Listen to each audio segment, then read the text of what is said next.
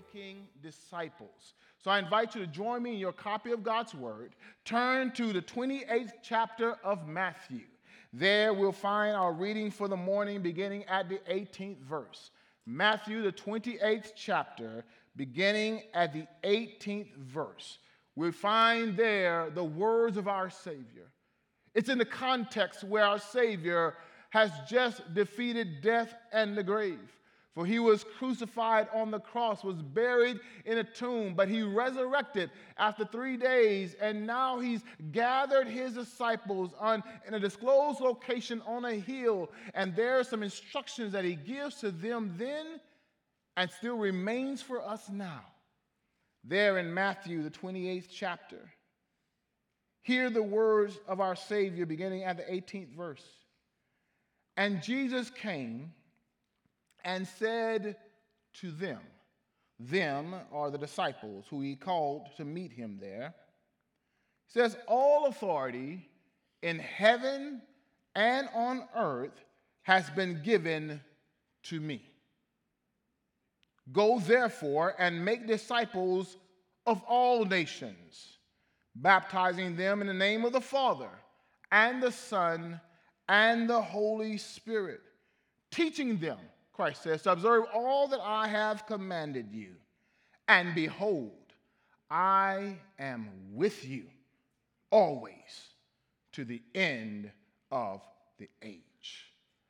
Let me go ahead and give you that assurance one more time. Latter part of verse 20, Christ says, and behold, I am with you always to the end of the age. With the help of the Holy Spirit, during our time together, we'd like to look at God's word with this thought in our minds, this challenge to our lives, this commandment that he's given us. We want to look at this text with this thought in our minds, and that is making disciples. Can you say that for me? Making disciples. This is what God has called us to do and to be as his witnesses. We are called to make disciples. Why don't you bow your heads and pray with me?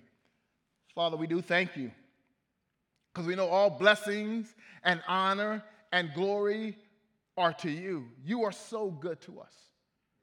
Father, thank you for your faithfulness in our lives, that even when we didn't know you, you loved us enough to care for us and bring us to a point that we could know you. Thank you. Thank you, Christ, for loving us enough to give your life for us, that you would transform our lives. And thank you for empowering us with your Spirit, that you might use us to transform the lives of others. Now, please speak to us through your word. May your word find our hearts and our minds as receptive soil, that your word might develop roots in our lives and we might produce fruit for your glory. It's our prayer in Jesus' name. Amen. I remember when it happened, when someone decided to not be selfish, but were so concerned for me that they chose to help me get out of trouble. I remember because it was of no benefit to them, but they cared enough for me to enter into my circumstance when I was in a dark place.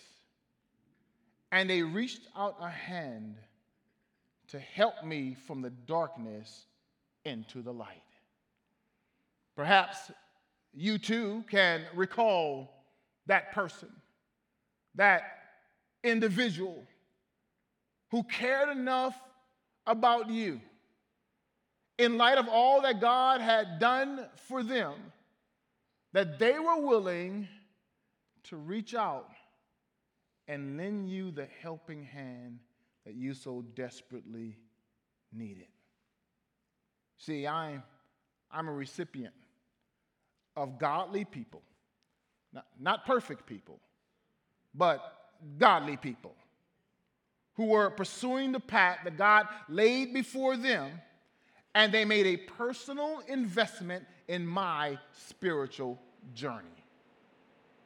I hope you hear me Because just as God has navigated the pathway of others to make a difference and an impact in your life, God wants to use you. He wants to use me to make a difference and impact in the lives of someone else.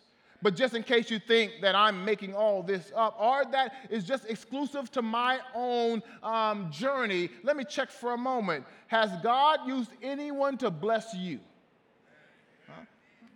I got 2 people, 3 people. Has God used anyone to tell you that there was a better way to live? Has God used anyone to tell you that there's a greater hope, that you didn't have to go down a dark road or stay in the midst of your own personal storm? Has God used somebody in your life to say there is a better way, and his name is Jesus? We were just singing it. The deliverance has a name, and his name is Jesus. This is the call.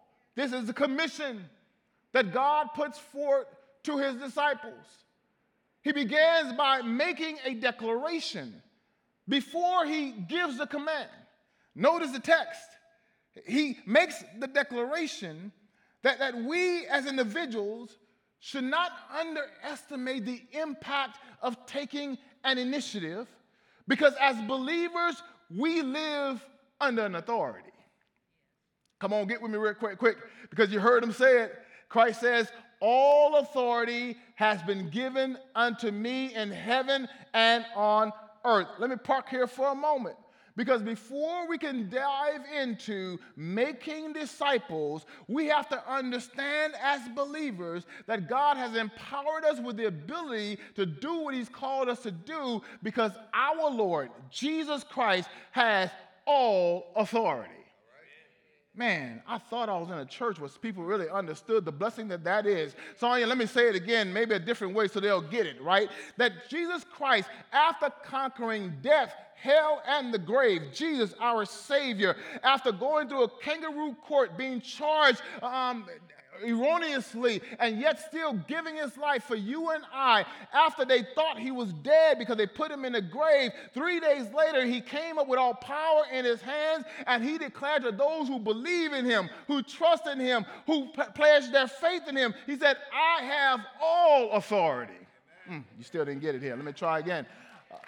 He doesn't have some authority, Greg. He has all authority. Not just Sunday morning authority. No, not our Lord. Our Lord has all authority, which means then that if our Savior has all authority, then no one else has any. I'm going to work for a moment here. I want you to get this. I want this to seep down into your spirit and into your soul, to understand the Lord that we serve, that our God, our Savior, Jesus Christ, has authority over everything. Now, let me tell you why that's good news.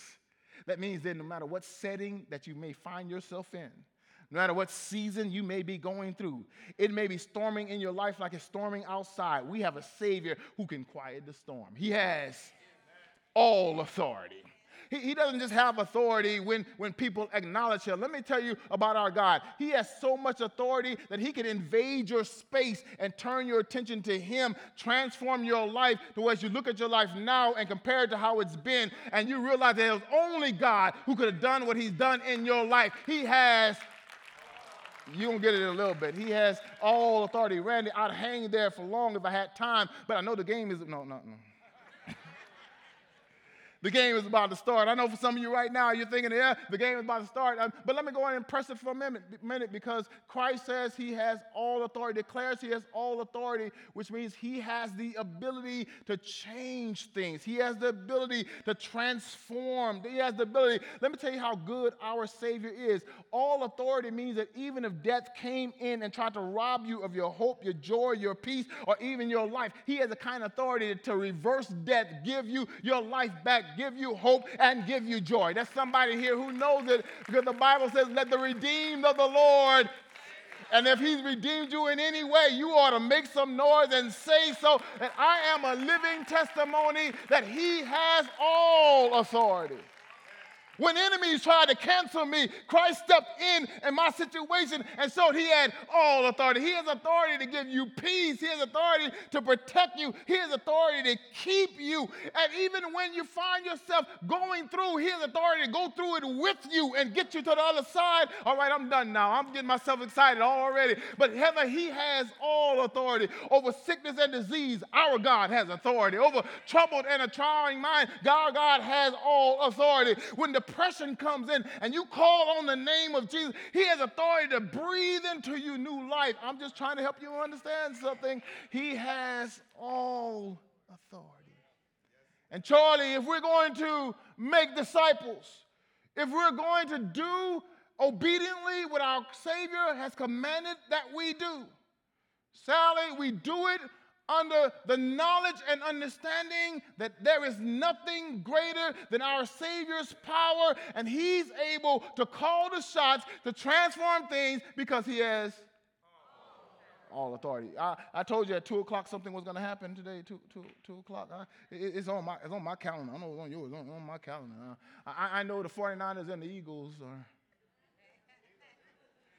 are going to have a contest on the field of play. They will. They'll have a contest on the field of play, and these guys are big athletic guys. I know it, Greg. I don't know who you're pulling for, but I know that they're going to be there. They're going to be on the field of play, and I know some of y'all not stuck there. You're more of a Bengals and Kansas City Chiefs game. I understand. I'm going to get you out in time, I think. Depends on if you get this while I'm saying it. I'll see when I'm get you out. It's raining outside, so there's no rush anywhere. You can just go ahead and hang here and be dry. But I noticed something on the field of play. No matter how strong those guys are, no matter how agile and athletic they may be, Scott, no matter how fast they can run or how hard they can hit, they don't have the final authority on the field. I know they have the helmets and they have the jerseys and they have the numbers. I know they have the coach on the sideline, but I've been watching the game long enough to know that they don't have the authority on the field. You see, there's some other guys on the field, some guys and some ladies on the field, and they got these striped out uniforms, black and white. They don't have a helmet and they don't have shoulder pads, but they got a whistle.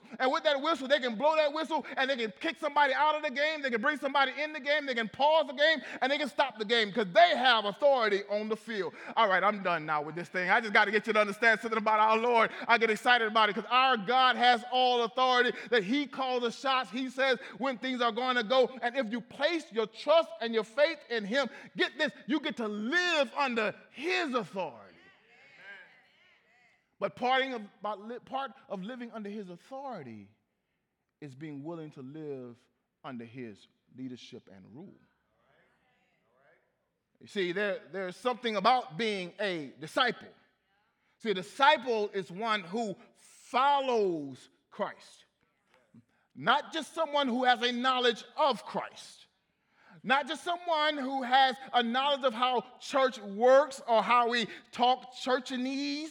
That's a language, y'all. That's a language. They have a relationship, Austin, with Christ. They follow him, which means when he says it, we do it. And what he says to the body of Christ collectively, to every believer individually, is that we have to get on mission, and our mission is to make disciples. Just as God used someone to come into our lives and introduce us to the love of Christ, we too have the responsibility. We're carrying the baton to stretch it out to someone else that they too might know of the love of Christ, because we have accepted the challenge. The call. No, it's not even that. It's a command that we make disciples. The late C.E. Matthews coined it this way. He says it's every Christian job that we know that Christ has all authority. Then in line with Christ, we align our lives to do what he's called us to do, and that's make disciples. Discipleship is a developmental process whereby believers intentionally pass on to others what they know and have experienced and are learning so that others become more like Jesus. Let me say it again. Discipleship It's not on our own terms. It's not doing things the way we want to do them when we feel like doing them. No, discipleship is a developmental process. It's a process whereby believers, those of us who proclaim Christ as our Lord and Savior, where we intentionally pass on the faith to others. How do we do that? We tell them what we know. We tell them what we've experienced. We tell them what we are learning so that others might become more like Christ. If you're with us on Wednesday nights, we're studying through the Gospel of John. And as we're studying through the Gospel of John on Wednesday nights at 6:45, what time I said? When is that? Oh, I just want to make sure you knew so you didn't have an excuse not to be there. Wednesday night at 6:45, we're studying through the Gospel of John. And studying through the Gospel of John, we began to look at how Christ impacted the lives of those he encountered. And as we were looking at those he encountered, first we saw John the Baptist. And when John the Baptist saw Jesus, he looked at him, he pointed, and he said, "Behold the Lamb of God who takes away the sins of the world." I raised John the Baptist up because he shows us how we ought to make disciples. We don't make little mini-me's when we make disciples. We don't make individuals to look like us. No, we make disciples by pointing them to Jesus Christ. We let them know that this is Jesus who saves our souls. And when John the Baptist said to his disciples, "Behold the Lamb of God," Andrew, being one of his disciples, heard the message and he began to follow Jesus. When Andrew started following Jesus, he then realized that Jesus was who he is, the Son of God, the Messiah, the promised one. He went and found his brother Peter and let me say it this way. He compelled his brother Peter to come and meet Jesus. Why? Because he cared enough about his brother to let him know that the blessing that he got is the same one that his brother could receive. Who do you care for that much? Because when we're all to make disciples, the first place we're all to start is with the individuals that God has placed us in proximity to. He's calling us to make disciples, and we do that. How do I make a disciple? Well, we do that by keeping Jesus as the focus of all our activities. I hope you get this. That we keep Jesus central so that when you see the act and move of Jesus on somebody else's life, you get to call attention to Jesus because they may not realize how they made it the way they made it. Let me go ahead and work for a moment here. Because some of us don't always realize that it was God's blessing on our life that enabled us to make it through this life. There's some pitfalls and some challenges that we've been in, but we needed somebody else to let us know the reason you're still here and the reason you made it and the reason you got out of that wasn't because you were so smart. It wasn't because of how you were so good. No, none of us are really all that good, but it's because God had mercy upon you. God has grace upon you. And every now and then we need somebody else to tell us that's God working in your life. We got to keep Jesus focused. Keep our focus on Jesus. Keep Jesus as the focus of all our activities. That means we have to make Christ's agenda our agenda. You see, the call of the commission is to Christ followers to go and get so others could come and see. That we must be willing to go and compel others. Is that churchy language? Let me say it this way then. We need to go and convince others of the reality of Jesus Christ. It's amazing that we are quickly able to communicate everything else to people. We quickly able to communicate with them when our team wins, and we don't communicate too much when they lose. But we communicate when our teams win. We communicate people when there's a sale at the store.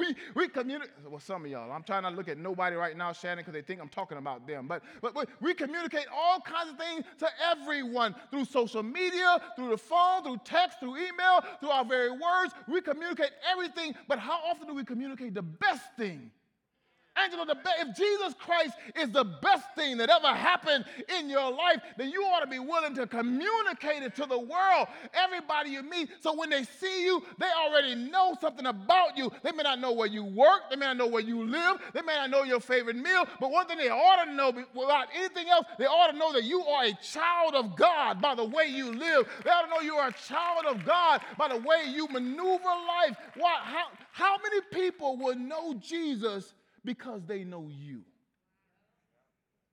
See, when he says make disciples, go and make disciples, the emphasis is on making disciples, which means the text really reads, as you go, make disciples. It means as you go to work, you understand that your job is only a platform to help other believers know who Jesus is. It's as you go to school.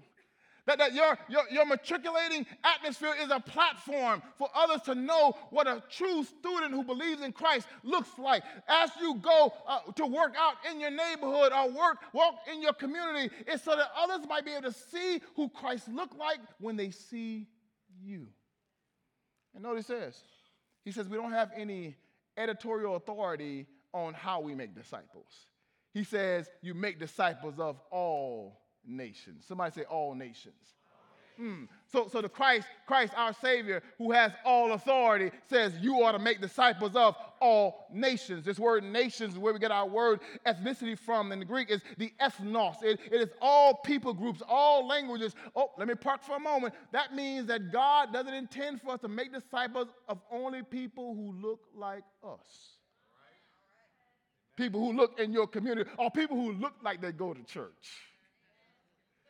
No, our goal, our command, our commission is to make disciples of everyone that we encounter, whether or not they've grown up in church or never been in church, that we make disciples, and that means we come alongside their lives. We love them as Christ has loved us, and when they find out that we love them as Christ has loved us, then we're able to point them to the love of Christ. And the issue and the obstacle that many people have of making disciples is not because we don't know how to make disciples.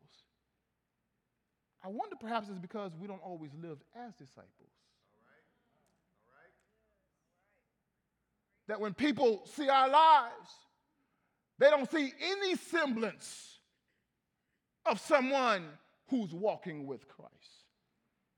See, the distinction between somebody who knows about Christ and someone who has a relationship with Christ is that a relationship with Christ rubs off on you.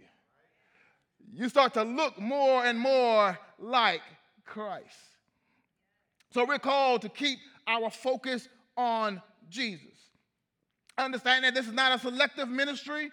It's not only mandated to those who stand in the pulpit. It's not mandated to those who have offices in the church. It is expected of every believer who has been gripped by the grace of God that you would share in the blessing. And just as God used somebody else to come into your life to teach you the grace and love of God, you then would use your life to teach somebody else. He says to teach them. But before we got to teach them, he says, you go all nations, and he says, and baptize them in the name of the Father, the Son, and the Holy Spirit. Then he says, and teaching them to observe all that I've commanded unto you. Don't miss this. That when we make our agenda Christ's agenda, when we keep Jesus the focus of all of our activities, we're leading people to be immersed in a relationship with Jesus Christ. That he wants to use your life so you can shine your light to others, that no matter how dark it may be, your light continues to shine, that they could see that there is something different when you live for God, when you give your life to him, that there's something different about your life. But he needs us. He wants us. He commands us to shine our lights. So he's called us to make disciples and to baptize them in the name of the Father, the Son, and the Holy Spirit. Baptism is that public confession that I believe in the death, burial, and resurrection of our Lord and Savior Jesus Christ. And I told you to pray with me. I told you to pray with me because what we wanted to see was that God would move in the hearts of somebody who said, yes, I've accepted Jesus Christ as my Lord and Savior, but I have yet to be baptized. I haven't been baptized just yet. And so because I've accepted my Lord and Savior Jesus Christ, I'm ready to take that next step to be baptized. Now, I want to say, I'm tempted to say, Brother Al, you're going to get wet anyway when you walk outside. But let me go ahead and we'll keep this thing spiritual. Here's the reality. The reality is that God has blessed us as a church family. We have everything you need to make that next step solidify, to officially declare to the entire congregation and declare to the world that you are a follower of Jesus Christ. Whatever you need, we have. You need a blow dryer, we got that. You need clothes to wear, we have that. We have a t-shirt just for you. In other words, there are no excuses. All you have to do is say, yes, I'm ready to take that step. I'm ready to go in obedience, to say, I love the Lord enough to confess to others that I will be baptized in his name. There's some already. They're moving, getting ready to go to the baptistry. God bless you all. God bless. Give them a hand. Give them a hand.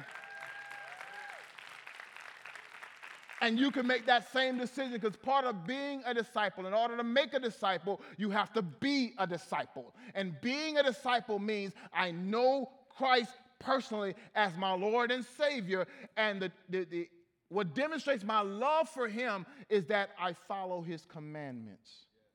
And he commands us, when he accepts him, that we will be baptized in the name of the Father, the Son, and the Holy Spirit. So we keep Jesus as our focus. And when we do that, we're doing what he's called us to do. That's to make disciples. This past 2 weeks has been a week of transitions.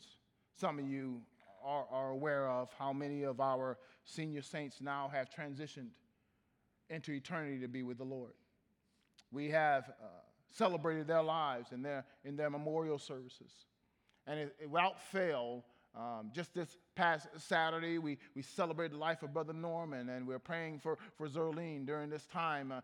And as we were talking about their lives and how God used their lives, it was very interesting to see a parallel in everyone's life, that they were all known to lead others to Christ. That other people were impacted by their lives because they lived their lives for Christ, and they were willing to lead others to Christ. All of us who are saved by God's grace are commanded by God to lead others to Christ. But here's the question that I raised for our consideration. Just as they stood before God, we too will have to stand before God. And when we stand before the Lord at the end of our lives, will we be happy with what we have to present to him? That when we stand before him, will we be happy to say, God, I led this person to Christ. I led my coworker to you. I led my children to you. Will we be happy to share with God who our lives impacted, that they might know of him and learn to live their lives for him?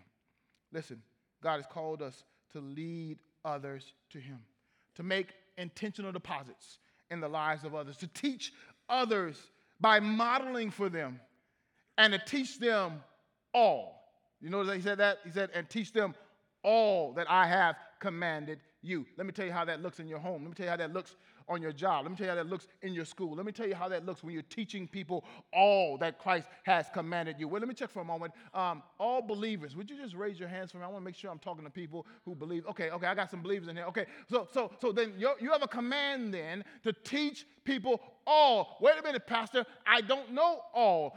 Well, but you do know Jesus. And so you teach them Jesus, and as Jesus has commanded your life and navigate your life, then you teach them through your life. But you got to make sure you wear your sign. Okay? Tell your neighbor, wear your sign. No, you didn't tell them like you know. Tell them, wear your sign. You have to make sure you wear your sign. Anytime you go and teach others what Christ has said, make sure you wear your sign. You know what your sign reads, don't you? You know what it reads, right? It reads, work in progress. So when they see your life, you just tell them, listen, I'm saved just like you're saved, and I'm a work in progress, that God is still working on me.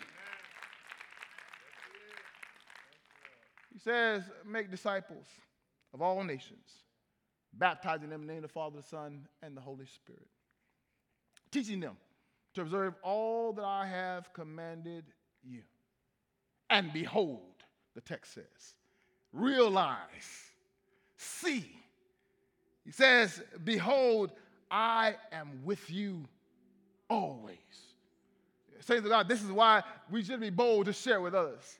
because we're not sharing with them by ourselves. This is why we shouldn't have a problem letting others know who we believe in and why we believe in them, because we're not sharing it by ourselves. Why? Because we know, we've learned, we've lived long enough to know that Christ is always with us. Look what he says. He says, behold, I'm with you always. That means you know Jesus is your all-sufficient assurance. That he's with you. He's with you at every stage and season of your life. And he said he would never leave you. Which means you go forward in the power of his presence, assured of his provisions, assured that he's already paved the way for you to make a gospel impact in someone else's life. In fact, I want to invite you to stand all over the building. Stand all over the building if you can.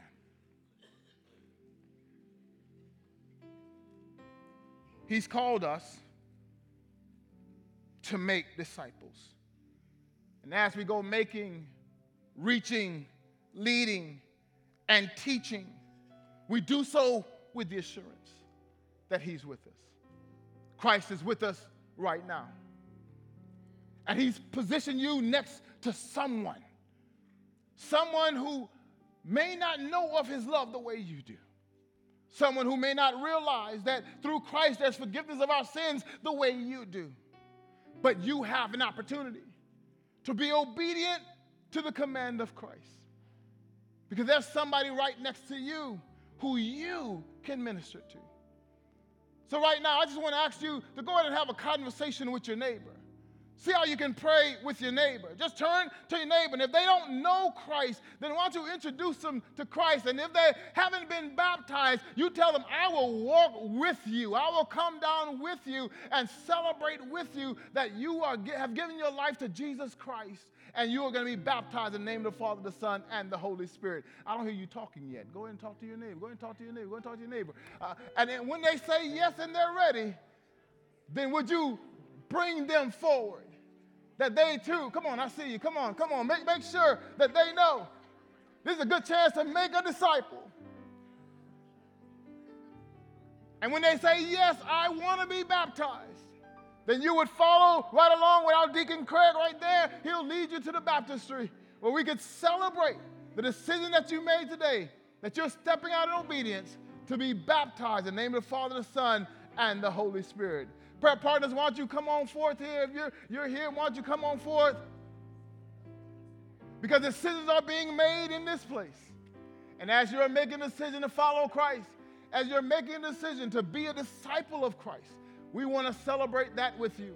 I'm going to pray a prayer over you, and as we sing, I invite you to come. And if you're saying yes to the Lord, we want to celebrate that. If you're saying the day is the day, yes, I am going to be baptized in obedience to Christ, we want to celebrate that. We want to celebrate what God is doing in your life as you become a disciple. Father, we thank you so much for your word. Thank you for how you love us enough to call us out of darkness into the marvelous light. Now we ask, Father, that you would continue to work on the hearts and minds of your people. That on this Sunday, they don't leave out the same way. They're making a decision to follow you. That they're saying yes to you. A relationship with you. Yes to a life with you. And they're demonstrating that in obedience. Through way of baptism. Because we believe in your death, burial, and your resurrection. And we accept you as our Lord and our Savior. Please bless these your people, I pray. In Jesus' name, amen. As we sing together, why don't you come? Thank you for joining us online. We hope today's experience encouraged and challenged you. At Champion Forest, we are passionate about all kinds of people coming to know God, to grow in their relationship with Him and others, and then to go out and make a difference in the world. We would love the opportunity to talk and pray with you. To connect with us, just go to championforest.org/connect.